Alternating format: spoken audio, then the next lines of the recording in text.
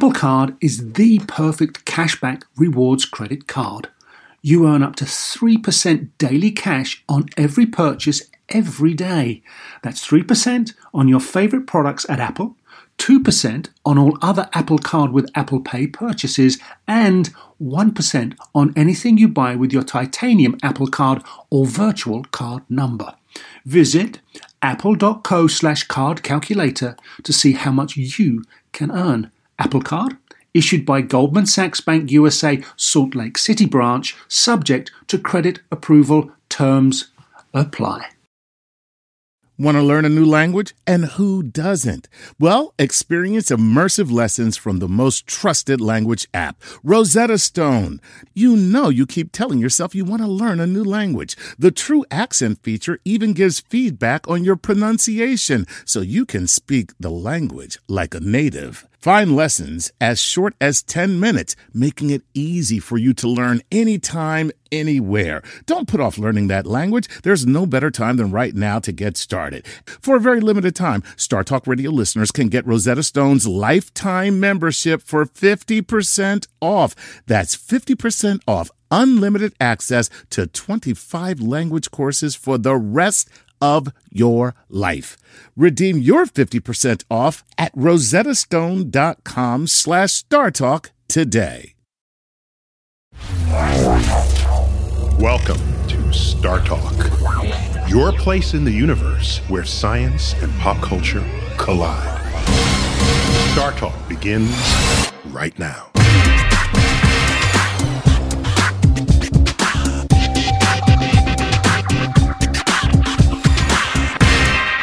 This is Star Talk. I'm your host, Neil deGrasse Tyson, your personal astrophysicist, and this is going to be a Cosmic Queries Potpourri edition. And I have a guest co-host today, the one, the only, Eddie Brill. Eddie. Yes. Dude. Hey, it's good to see you after all these years. You're from, like, the comedy firmament. I mean, you go back, you've been everywhere, you know everybody. And it's a delight and a pleasure and an honor to have you as my co-host for this episode. Well, that's very, very nice of you. Yeah, I've been at this game since I was in college at Emerson in the 1970s, and it's just been, starting. Were you one of the kids in the class that were cut up in class, and they say, "What are you, a comedian?" And then yeah, as a matter of fact, I am. All right, but no funny stuff. Exactly. Yeah, I was very shy as a kid, and I was a good student. I was actually a science and math guy. Nice. In school, but my stepfather died very young. Good night. No, my stepfather died very young, and that's our show. Yeah. And all of a sudden I realized life's too short, and I went sort of to do like broadcasting, and I got some laughs at it, and I kind of liked that. Mm-hmm. And little by little, I went to school to study journalism, and the first friends I met were Stephen Wright and Dennis Leary and Mario Cantone. We formed a comedy group, and then I stopped math and science. I stopped journalism. We could have understood the unified field theory by today. Except that you left. Yes. So it's my fault. Comedy is very mathematical. The writing of comedy, the writing of music is very mathematical. Mm-hmm. And I just liked getting laughs, and I liked being creative much more than not much more in a different sense. But so to summarize, comedy is a serious business. It's very true. So you've got questions for me, which I haven't seen yet, but they've been culled from our internet base. It's wonderful. And I always like knowing who they come from, but when Chuck does this, he can never pronounce their names correctly, and people write in and correct him and complain and laugh. Well, I understand. Like the first one I saw here, the guy, I love that he used this name. It's J.J. Hingelheimer Schmidt. Oh, okay. Which is a play on words, and maybe his name is Billy Hingle, or not really. But here, it really came out at me because his name is so long, and I worked hard to memorize it. But he said, suppose we meet aliens. Mm-hmm. How do we go about asking them which creatures from their planet taste good? So this guy not only has a good name, has a good question, and he's a little odd. A little odd. I think if aliens come to Earth, mm-hmm.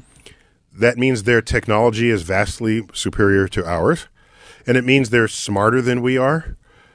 They will be asking, who among us are tasty? We will not have that power over them to even dare to ask such a question. It'll be by the grace of their will that they do not eat us and only enslave us. or only put us in their zoo of creatures that they found in their journeys across the galaxy. Well, there might be some of us in their snack bar. That might be the few of us that really taste good, and then we'll find out it's like. But I think in the history of human hunting and gathering, for us, it's really just trial and error. And the stuff that'll kill you, if you eat something and it killed you, gone are your genes to propagate to a next generation who would think the same way. Yeah. So evolution by natural selection has a way of tuning what it is that tastes good and what it is that does not. That's interesting. What do you think of those 5 planets that we found? Is it exciting in a way I'm asking mostly, is it a place that we want to go to? Yeah. Well, it's 7 planets, 3 of which were in... 2 I don't really care about. It's the 5. Well, there are 3 in the Goldilocks zone. So, yeah, if you are hegemonistic, if you feel a bit of conqueror in you, yeah, you'd go there and say, I declare these lands in the name of the empire, right? Because, of course, humans did that for millennia. Sure, but it's not an interesting thing to do if no one's there and it's a hostile environment and you would die if you tried to pitch tent. Who the hell wants it anyway? So. You'll never find out if they're tasty or not. Right, exactly. By the time you get there. Well, you might be hungry by then. You never know. There's a friend of mine who's a fan of fish, but it has a strong objection to ugly fish, because you've been at aquariums before. Oh, yeah. There's some ugly, just butt ugly fish. And so what she said is that her name is Denise Gamble. And she said, if you got to be ugly, at least be tasty. Have some redeeming features about you. Otherwise, there's no point of you ever having been born. Well, that goes back to J.J. Hingelheimer Schmidt going, well, maybe they'll take the ugliest of us and eat us because at least we're tasty. That's right. All right, let's see what some other people have to what say. Do you have? Here's Kyle Toth. What would a truly invincible and immortal superhero experience as the universe reaches its final moments? Oh. I like that. Interesting. I love that. So let me remind people, if you didn't otherwise know what the final moments of the universe will be, we are on a one-way expansion trip. One way. Look at me. Look at the lunch I had. No, we call that you're developing an accretion disk. We have other vocabulary for when your belt size is growing. So what we have is an expanding universe that's getting cooler and cooler. You can measure the temperature of the universe. Mm-hmm. Right now it's 3 degrees on the absolute temperature scale. It's already very cold. That's why we say space is cold. That's why. All right, but it's still getting colder.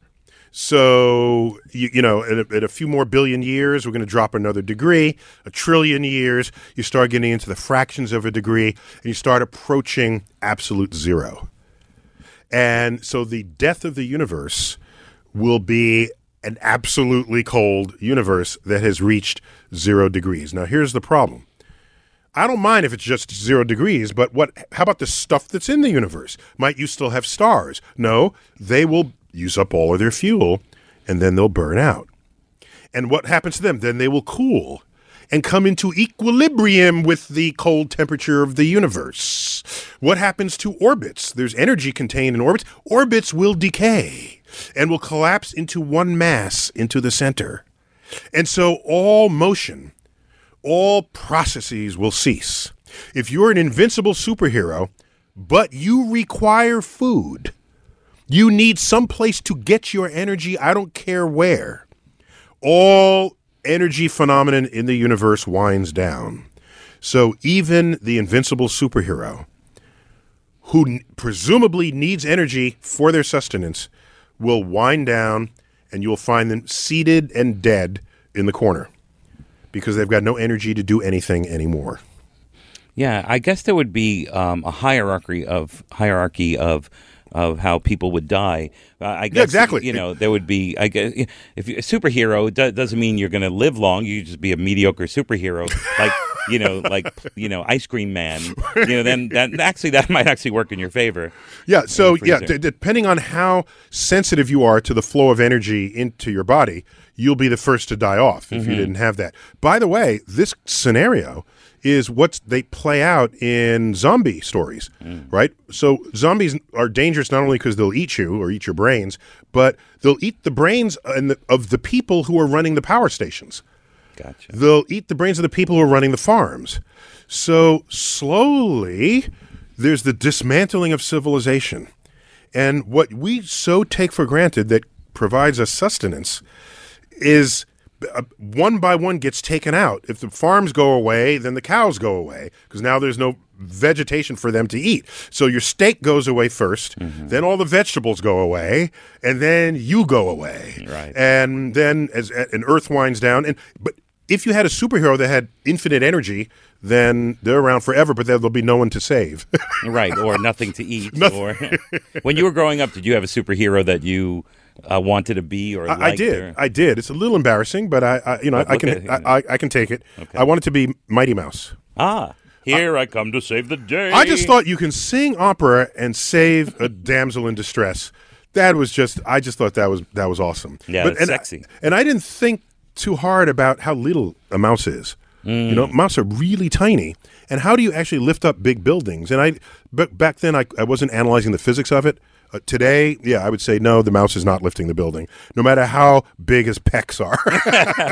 You have to work out pretty hard in this world to lift a building. Yeah. Yeah, for me, it was not superhero, but it was more like I always loved the idea of the 3 wishes and to be the genie. Oh. And to always ask the third question to be, I need 2 more questions. Can I have 2 more wishes? Questions, yeah, right. 3 more wishes, and then I can infinitesimally, that's why I went to comedy, infinitesimally would be able to constantly be able to have the favors. Infinitely. Infinitesimal would be tiny. Yeah, so infinitely would be as many more as you need. That's why I need you here with me. Okay. I got your back. You did. I got your front back on that one. You saved my front and back. Mm-hmm. Now here's a question, and I'm picking this one out of a few because a lot of them are asking the same general idea. And this is potpourri, so they can come from anywhere. All right. And it doesn't smell like potpourri. This smells like paper, which is odd. But because of our society right now and what we're going through, how can ordinary people distinguish true facts from alternative facts, especially if true ones, and I like this part of it, are not appealing? Oh, yeah. There's like 4 questions that have to do with truth. That's and of course they're quite topical. So the way to answer that is I can say what we do as scientists. Right. Okay? By the way, there are things that I can tell you that completely defy common sense, and I'm telling you they're true, and I might expect you to believe me, but if you don't, I'd have to go then find the evidence for it. Mm-hmm. So, for example, for me to say that particles pop in and out of existence, you say, that doesn't make any sense. Well, I've said many times the universe is under no obligation to make sense to you, especially when you're probing places, regions, conditions of the universe that fall outside of your physical 5 senses. Then what's natural in those environments is not natural in your life. So you have to be open to things that don't fit into what you expect to happen. All right. So now, what about truths? This is why one of the great powers of science is there are certain things that are repeatable in this world. The laws of physics, the laws of optics, the laws of the quantum physics, certain laws of chemistry, biology. This is why knowing science is so important, because it gives you a foundational landscape on which other people are trying to plant facts or false facts. Right. But I know how things are and how they operate because I studied that. You're now going to tell me something that is inconsistent with something I know to be true in the universe. Maybe it's a new discovery, and I want to know about it. Maybe it's not. Maybe it's fake news. Maybe it's just a mistake. But I am now empowered to ask questions about it. You come to me with crystals you want to rub together, and it can bring heal ailments. You say, here, I have these crystals. Do I completely discount it? Knowing the physics I know, I could, but that's equally as intellectually lazy as embracing everything you say. Mm-hmm. What's harder is to pose the question and to know how to pose the questions. And we're not taught this in school, how to be curious about the natural world. So I would say, what are these crystals made of? Where did you find them? Are they manufactured? Are they natural? What ailments do they heal? What is the evidence that they heal these ailments? How quickly does it heal it? What is the mechanism? And by the time you've done it, the person ran away. If they're charlatans, they won't have believable answers to those questions. And in that way, you can ferret out what is true and what is not simply by an intelligent sequence of questions that you pose upon it. Yeah, because a lot of people will, say, well, this is fake news, or if they don't agree with it, and not just the president or his people, but a lot of people do that in our society. And this is why the last part of the question was really kind of cool for me. Even if the true ones are not appealing. Oh, yeah, so you got to get over that one. Yeah, right, exactly. Yeah. There are many facts that are just the reality of the world. You can ask yourself the question, I think, if you had the choice to know a truth that was unpleasant, or know a series of truths that were unpleasant, or lead a delusional life, thinking something that's true that isn't, what would you choose? This is kind of like the Matrix, right. The red pill or the blue pill. Right. I'm thinking I value reality. I don't know. In comedy, we were talking about this a little bit earlier before we started. In comedy, the truth is the foundation, and reality is the foundation. It's where you go from there. And in addition to that, it's I did a podcast in Finland, of all places, called "We Are Not Here to Please You." And I loved it, and it really changed my thinking in comedy. Wait a comedy. minute, a comedian had a podcast saying, "I'm not here to please you"? Yes. How many gigs did that get you? Well, the truth is, it's the best way to be as a comedian, because if you have your perspective, you don't have to. George Carlin taught me that. He said, they can't argue with your perspective. Because it's authentic. Right, that's the word. It's authentic. Where you don't have to agree, but if I don't take you for granted or treat you poorly, then if I do treat you poorly, then I'm being irresponsible. But as a comedian, this is how I feel. Whether like I talk about, like I don't believe there's a devil, because I don't. I believe it's a fear-based society, and having a devil would be, it's just foolish. I mean, and I'm not saying there's no devil. There could be. I'm saying I don't believe there's one, and I believe, So you're one of these people who say, I know there ain't no heaven, but I pray there ain't no hell. Right. Pray there ain't no heaven, and I pray there ain't no hell. I love Blood, Sweat, and Tears. I just saw them, and they didn't have David Clayton Thomas, unfortunately. Okay. But the fact is for me, I don't believe it's a devil. And so if God created everything, why would he make a devil? He's like, well, I made this beautiful planet with trees and mountains and ducks and James Brown, but there's not enough drama in my life. Let me create some SOB who's going to go against everything I've ever created. And just to piss him off, I'm going to force him to wear a red jumpsuit, with a tail and the horns and all this stuff. And but as a kid, I was taught that sex was the devil's work. And I said, look, I don't know if you've had sex before, but it's fantastic. So, but I believe if there's a God, that God created sex, because what do we yell when we're having sex?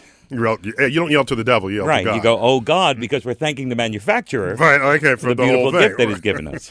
So back to the point that, the truth should be the foundation. And reality being the foundation, it's really picking apart comedy, but it's the same thing in science, the same thing in math. Right, and so in fact, you're not funny if you're not basing it on something that's real.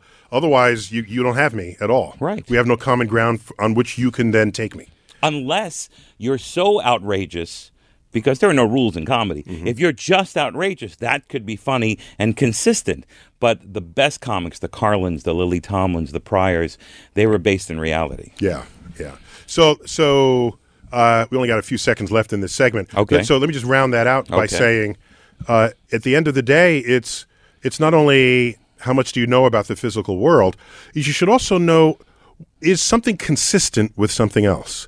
There's a photo of me where I'm on stage, and it shows me holding up my middle finger. I got you. Okay?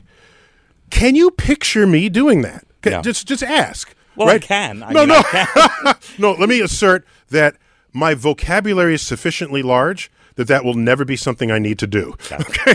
And so this is a doctored photo. I'd held up just my index finger, and someone flipped it with the middle finger, and that's the thing. And so, but it became a meme, and I'm just saying, you should ask yourself, is what this saying, is it consistent with all of my expectations of what it is? Or are you so duped by others telling you what to think and how to think that they're just feeding you anything you want? And this is a shout out for being an independent thinker of whatever a pundit wants to have you say or think. It's beautiful. That's what we all want. That's what we all want. We got to take a break. You are listening to, possibly watching, Star Talk Cosmic Queries Potpourri Edition. And I'm with my guest co-host, Eddie Brill. We'll be back. Sleep, grocery shopping, themselves, just a few things working moms seldom have time for. And during tax season, you can add taxes to their list. So for all you working moms, make the easy switch to H&R Block and have an expert make easy work of your taxes. H&R Block guarantees your taxes are 100% accurate and your max refund or your money back. Plus, with their no surprise guarantee, you'll always know the price of your tax prep before you begin. You can even have an H&R Block Tax Pro do your taxes in a Block office or online from the comfort of your own home. Can your current tax guy promise all that? When you're buried under life's to-dos, let the experts at H&R Block stay on top of your taxes with a return that's right on the money and your biggest refund possible. Because tax season after tax season, it's better with Block. Make an appointment at hrblock.com. All tax situations are different. Not everyone gets a refund. Limitations apply. Descriptions of benefits and details at hrblock.com/guarantees. Whether you're a family vacation traveler, business tripper, or long weekend adventurer, Choice Hotels has a stay for any you. And that's good, because there are a lot of me's. Choice Hotels has over 7,400 locations and 22 brands, including Comfort Hotels, Radisson Hotels, and Cambria Hotels. Get the best value for your money when you book with Choice Hotels. Cambria Hotels feature locally inspired hotel bars with specialty cocktails and downtown locations in the center of it all. Hey, that's me. Radisson Hotels have flexible workspaces to get the most of your business travel and on-site restaurants. That's me, too. And at Comfort Hotels, you'll enjoy free hot breakfast with fresh waffles, great pools for the entire family, and spacious rooms. Hey, that's me, too. I guess I'm just going to have to stay at all of them. Choice Hotels has a stay for any you. Book direct at choicehotels.com, where travel comes true. This episode is brought to you by Progressive, where drivers who save by switching save nearly $750 on average. Plus, auto customers qualify for an average of 7 discounts. Quote now at progressive.com to see if you could save.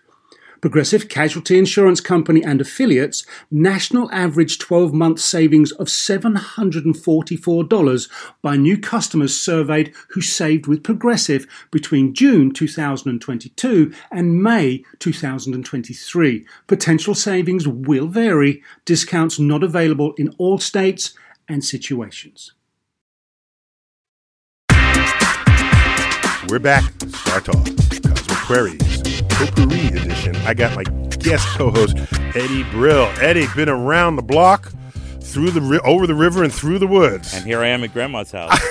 So, what you got? Any projects now? What are you doing now? Yeah, tons of things. I have a podcast called The Break with Eddie Brill, and I'm talking to all A-list comics like Susie Essman and Mario Cantone and Stephen Wright and on and on and on. Because you know all these people, so yeah, they're all they come out for you. They'll come out for you. Yeah, and I have a ton of great comics coming in for that. So you go to SoundCloud or iTunes and go The Break with Eddie Brill. The Break with Eddie Brill. Very nice. And very talk nice. about their childhood and in their house. Who was the funniest and how were they influenced? You know, you're missing an opportunity to be a psychoanalyst and find out what is troubling these people who are professional comedians. Right, and the truth is that we kind of come up with that. Yeah. So you got questions for me? Yeah, I do. And there's some great questions. And like I said, a lot of them have to do with fact-checking and all this kind of stuff. But here's something different. From Amanda Good. Are there resources, matters where you're from, within the scientific community that we can use to help refute junk science in public forums? Ooh, right. It resources. has that same kind of thing. But I like this one because, there's a lot of people typing on Facebook and typing here and there. So let me just clarify what junk science is.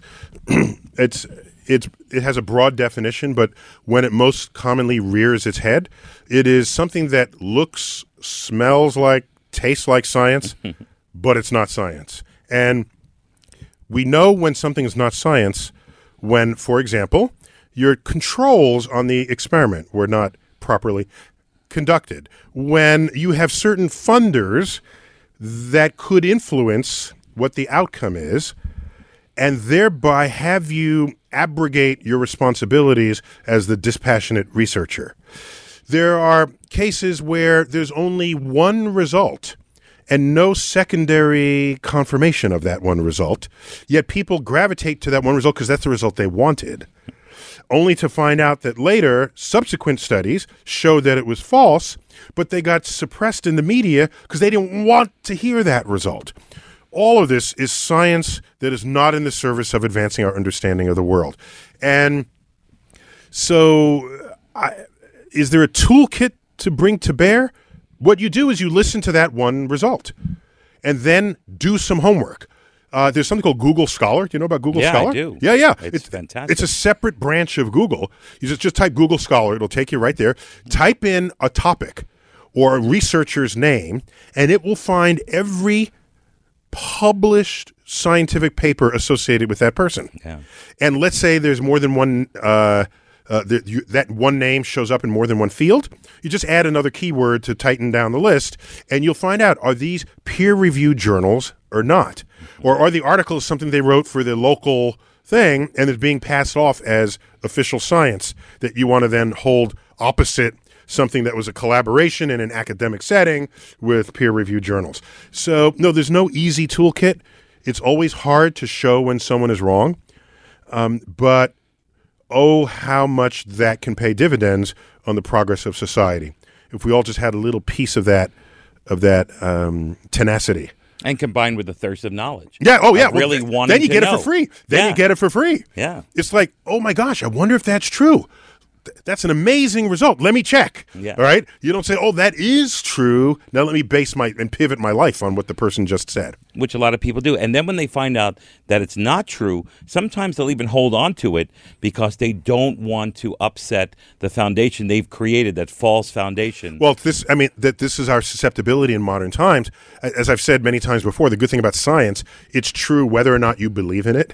So that's one of the distinguishing features of science relative to practically anything else we engage in: politics, religion, cultural hegemony, whatever. And in all these other branches of human existence, you can develop a sort of a philosophy of where you are better than others. Practically every religion says this, right? Right. That we're correct and everyone else is false. Essentially, every religion says almost all. There are a few exceptions. And so that means you are living in a belief system that rejects what doesn't agree with it and accepts what does. That is not the way to find the actual truths of the world.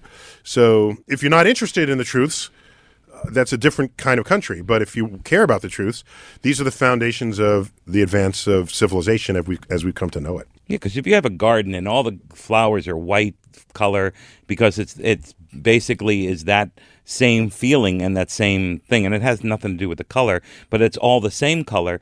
It's not as beautiful as a garden that has different flowers and different colors in it. That's beautiful.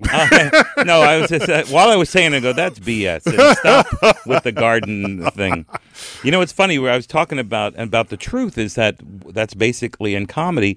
And when I was a kid, I loved playing cards. Our family, we didn't have a lot of money, so we played games all the time. We had a lot of fun.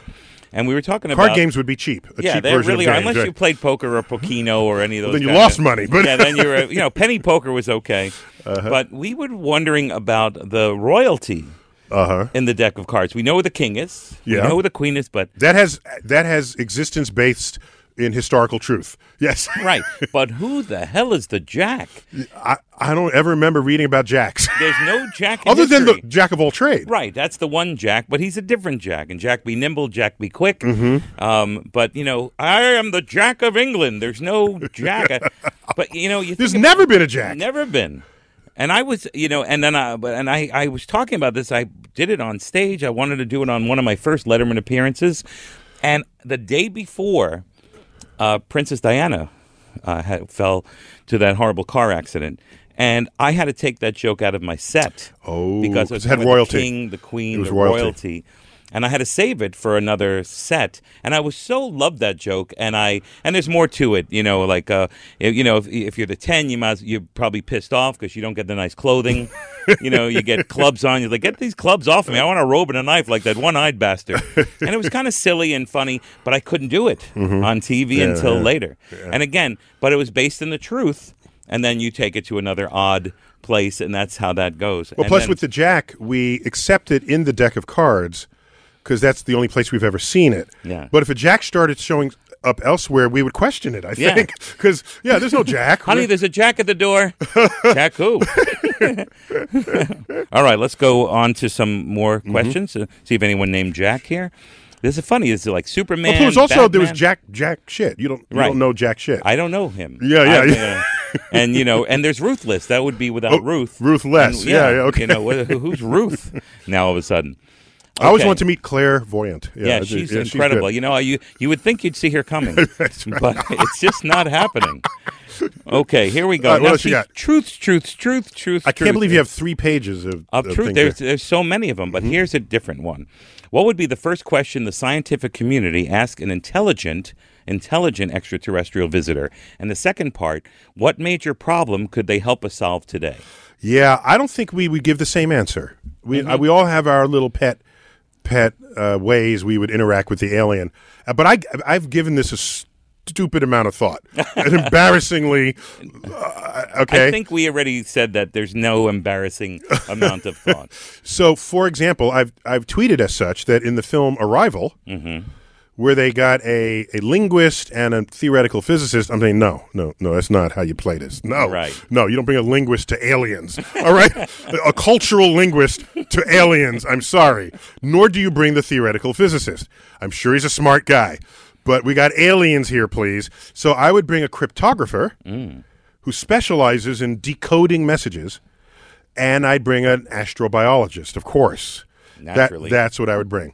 And so you would first set up a common vocabulary, but you would do so by referencing things that we would have in common, and that would be science. Right. That would be science. You might show a lightning spark. What do you call this? They would have seen it because it's moving electrons, and they took a ship to get here. They must know something about electricity, okay? You don't show them an apple and say, we call this an apple. What do you call it? We don't have apples. I don't know what the hell you're holding up. So we would show maybe the periodic table of elements. The organization of that chart is surely universal, literally universal. Right. We abuse the word universal here on Earth. Miss Universe, excuse me. Right. No. Universal ball joint in your car. It works on Earth, right? Yeah. No, Miss Universe is Miss Earth. Let's get over that, okay? Right. So I would take scientific iconography, display it in front of them, and then we would share a common vocabulary. Then I'd ask them how far they've gotten scientifically. I'd want to know.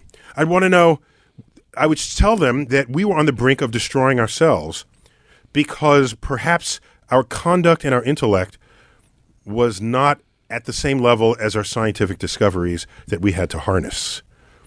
What did they do to survive themselves? Is there a playbook that we can borrow from them? That's kind of the things I would ask them.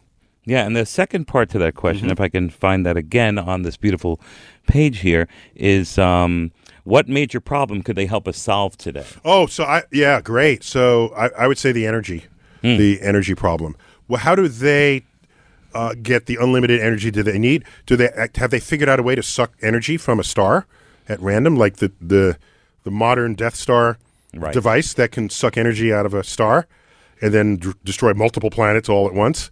I tweeted about that, by the way, and people said, "Oh, why are you putting all this science on Star Wars? It's just a fantasy." And I'm thinking, no, had they known a little more science, they could have improved their Death Star.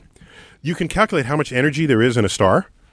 If you contain that and then you can destroy 1,000 planets easily. 1,000 planets. Right, that's a lot of planets. That's a lot of planets. More than one. We have one and we worry about it. 1,000. 1,000 planets. You could totally destroy the Force. All right? The Force will have nothing over on you if you're taking out 1,000 planets at a time. So if you can harness the energy of a host star, I'd like to know what methods, tools, and tactics they invoked for it. So, yeah, I would be asking survival questions. Now, when you go to a film, do you constantly take it apart like you did Arrival? Yeah, but not in a mean way or I have these thoughts, but I don't share it with. I'm not annoying in the aisle. Well, to yourself. To myself. Oh yeah. I'm thinking. Oh no, that wouldn't happen. Oh, that was good. They did that. They represent. That was good. Well, now, so here's my favorite compliment for a film would be when they do something that was based in good science, which is a topic we've already discussed, but then has an extremely innovative step beyond the science. So I said, wow, they really thought this one through. Kudos to them for this new thing that they came up with. Right. Well, I took a screenwriter's class, and one of the films they call the perfect film and it's one of my favorites, is Blade Runner. How do you look at Blade Runner as a film and the future and the science? Let me see if I had any issues with Blade Runner. That's a good one. I'm sure I had a couple of issues. Well, perfect just in terms of setup and storytelling and beginning, middle, end, and all and the the way. science of the replicants and how long they last, and Batty, the character who knew his own death and found out the death, and how people lived to a certain place and how they finished their life and still held on and wanted to live forever as humans do. I've seen things you've never dreamed. Attack ships off the belt of Orion. Something else. All this will be lost in time, like tears in the rain. Time to die. I think, did I get that almost right? Oh my God, I got chills. It's one of my, I would say my third favorite movie of all time. And that's a pretty good one. Did I get it almost right? It was incredible. It was great. And then the dove leaves his hand. He can no longer grip it. And there it is. Oh, and that was great. That was chilling, actually. And I was watching you do it and going, "Oh my God, he's good." Well. So the point is, in that you sympathize for him because he's not your warmest or snuggliest of the replicants, and in the end, all of a sudden, he brings you into his fate. Yeah, and you can only shed a tear for him in that and moment. relate to it because that's how we are as humans, right? And who's a replicant, who's not. And nowadays, and in those days, now the line was very small between what was and what wasn't. And that'll only get very blurry going forward. I mean, what do you see as the next sort of human form? Well, I don't think human form is the goal. I think in the old days, we would say the ideal robot will be indistinguishable from humans. That implies that the human form is useful or interesting, but we're not. That's the ego. It's ego. It's completely ego. Yeah. If you want something that can drive a car the best, you don't make a humanoid to drive a car. You just make a self-driving car, right? If you want something that can run fast, we don't even replicate human bones in feet. We just have them run on blades, right? Yeah. You see the Blade Runners. The literal blades that the Olympic runners who by whatever misfortune have no legs, they're running on blades, and that is a better return on the energy of every step than anything going on in the human physiology. So the human form, as far as I can see, is not going to be anything anyone wants to emulate. Unless you want like a sex bot or something. Right, well, that you definitely want. That'll excuse me. Wait, what are you talking about? You mean it? Sorry. Yeah, I'm on the road all the time. We got to take a break. When we come back, more with the one and only Eddie Brill as my guest co-host. You're listening to Likely Star Talk.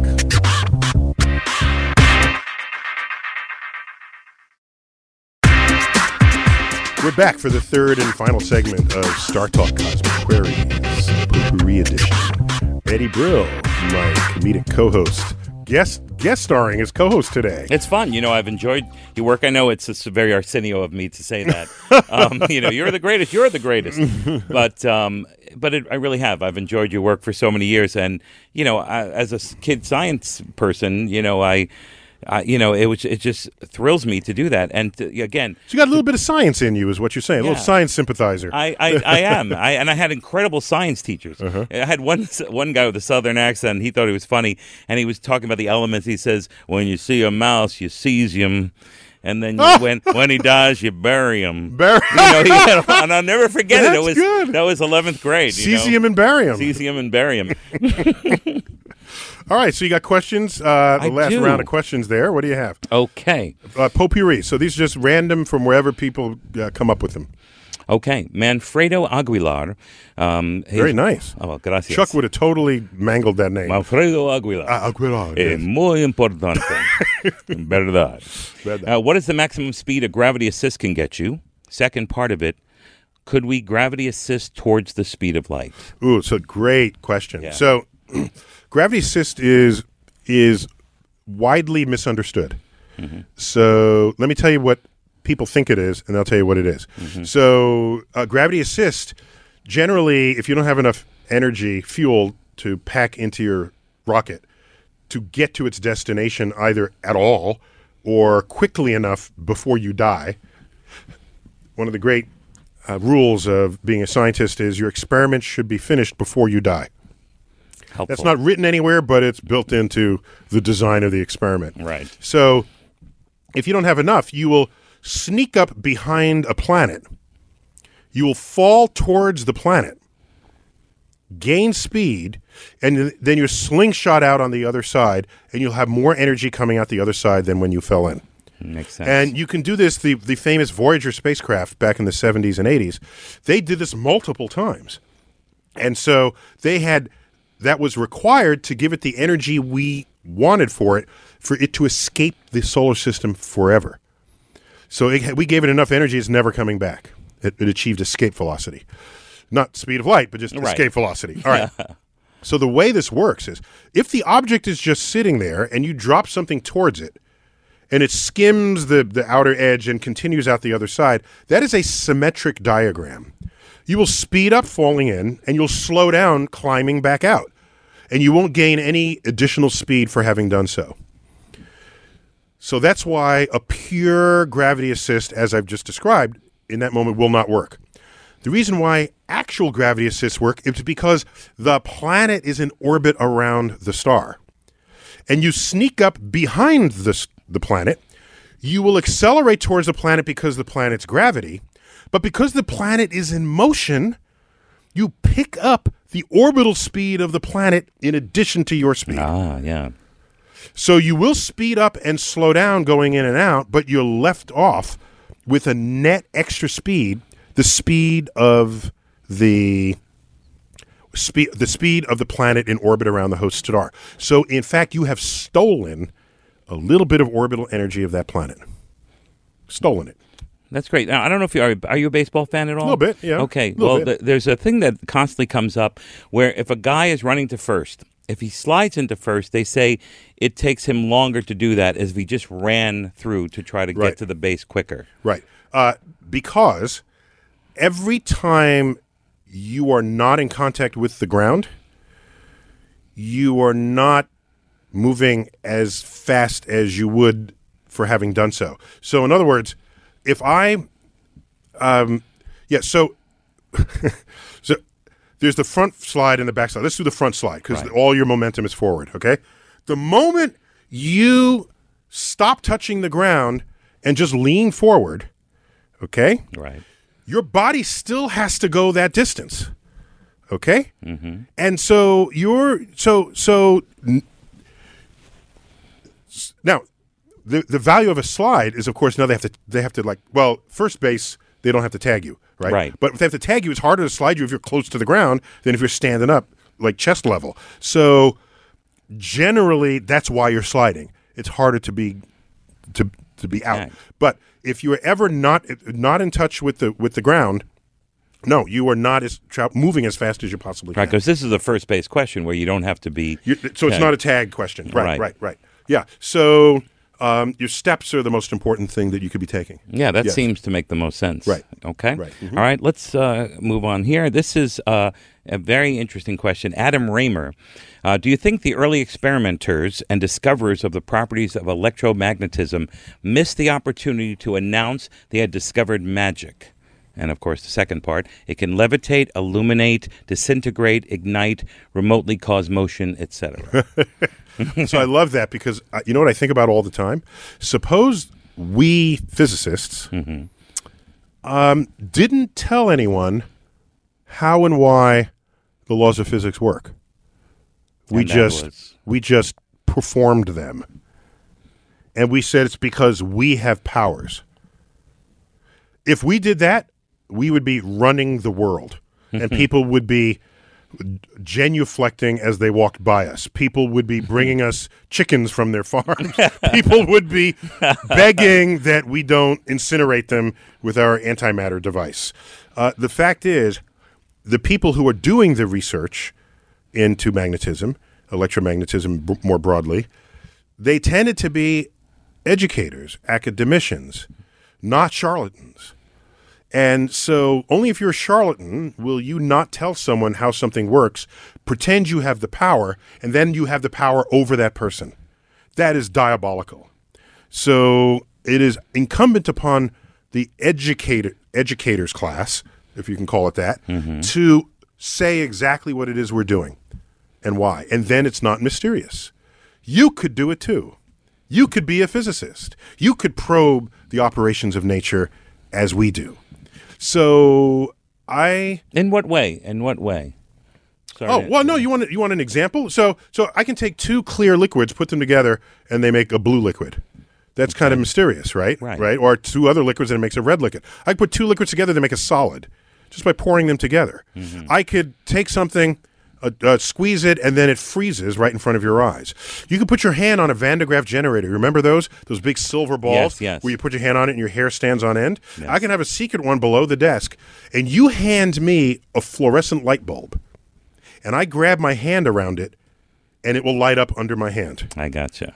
Okay? Because the charges are within me. They go into the phosphors, and they excite the phosphors. Gotcha. I have powers, and you don't. So, but I explain them, and therefore, you don't come running to me thinking that I'm your demigod for having these powers. You say, what book did you learn this out of? I want to be able to do that too. So, yeah, we could have been magicians or charlatans. Because as a comedian, I'm sorry to interrupt. Yeah. As a comedian, you see some of them and you go, well, how much did that trick cost at the store? Because you know it's a trick. And how did they pull that off? And you start doing that. And then there were people like Penn and Teller who would break it down for you and show you how they did it. But there are many people in the world who believe in magic, believe that the charlatans can create. Yeah, so that's an education issue right there. Right. And rather than beat adults over the head, because it's not their fault, they weren't educated or wasn't exposed or whatever, I think we just have to rethink K through 12 and what is taught, what science is, how and why it works. For me, science is vaccine against charlatans. It enables you to know when someone is full of shit and when they're not. And that's power. It's power of protection for yourself so that you will not be exploited by those who do not have your best interests in mind. Well, speaking of best interest in mind, you know, things are changing now with the EPA and with the public school situation and the knockdown of science for a reason. There's a reason. There has to be a reason, and that's really about making more money. How does that affect you, and how hard is that for you to move ahead in this new world? Because these people they have a plan.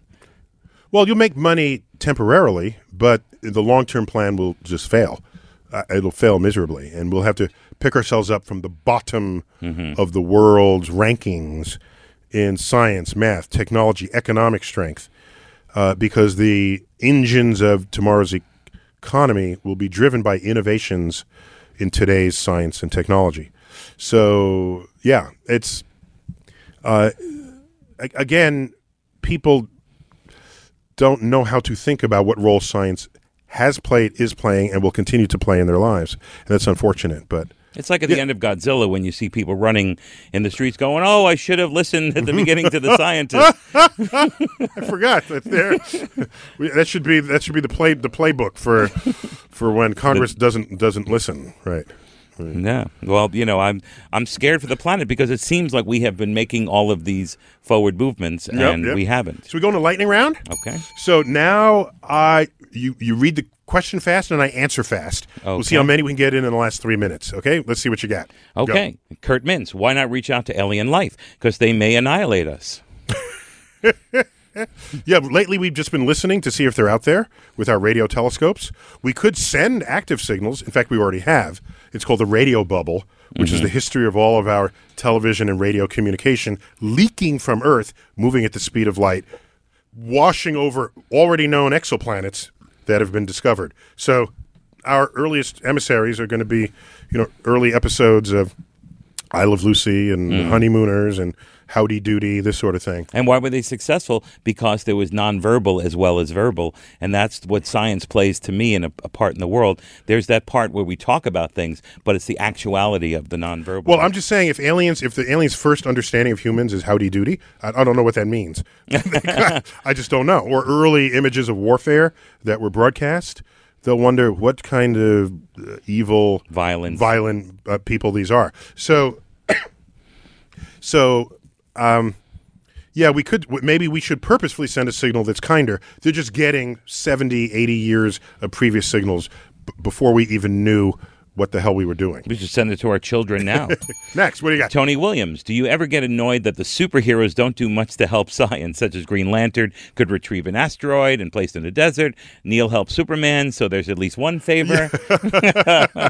So, yes, I get a little frustrated because there are problems they could solve that would preclude the daily problems that they encounter, so that you can get to the bottom of society's problems rather than finding the criminal after it's too late. Now you got to put him in jail.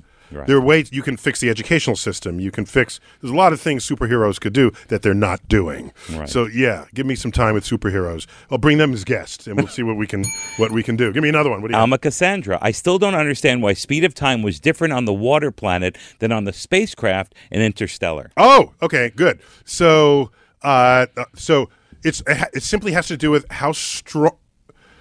Oh, I see. Okay, so the spacecraft was orbiting far enough away from the planet and the black hole to have a very different rate of time progress. So as you descend towards the black hole, which they did to get to the water planet, time slowed down for them. The strength of gravity slows down the passage of time. And as you get closer to the surface of the black hole, your time goes slower and slower and slower, and they were much farther away in their spacecraft. Had the spacecraft just been orbiting the planet, right, they would have been about the same distance. They would have had about the same passage of time. So with the gravity assist, you could do this for as many planets as you can, and you'll just keep boosting your speed, and you adding it to your speed. In principle, you could just keep doing this, and I suppose you could possibly one day come near the speed of light. It would just take a very long time adding up one planet's orbital speed plus another. It'll just take a really long time. And by the way, if you're moving really, really fast, it'll be harder for you to navigate to come near another planet to get its orbital speed. And at that point, just go on, sail away. You've got the speed. Come sail away, come sail. I think that's all the time we have. Okay. Eddie. What fun. Beautiful to see you. You reminded me we met some 10, 15 years ago. Right. At a private function. You did a private gig, then I was in the audience, and I loved your work. And I just have a soft spot for comedians wherever I see them because you guys carry the soul of our culture in the palm of your people hand. say we're the truth tellers. We're the last people who can tell the truth because there's so much political correctness in the world. Right. And it's really a shame. People have to be careful about what they say instead of really being passionate and the word you used earlier, authentic. Authentic. You got it. Eddie, good to have you. My pleasure. You've been listening to Star Talk Radio. I've been your host, Neil deGrasse Tyson. In this edition, Cosmic Queries, we've had Eddie Brill as my guest co-host. Cosmic Queries edition. As always, I bid you to keep looking up.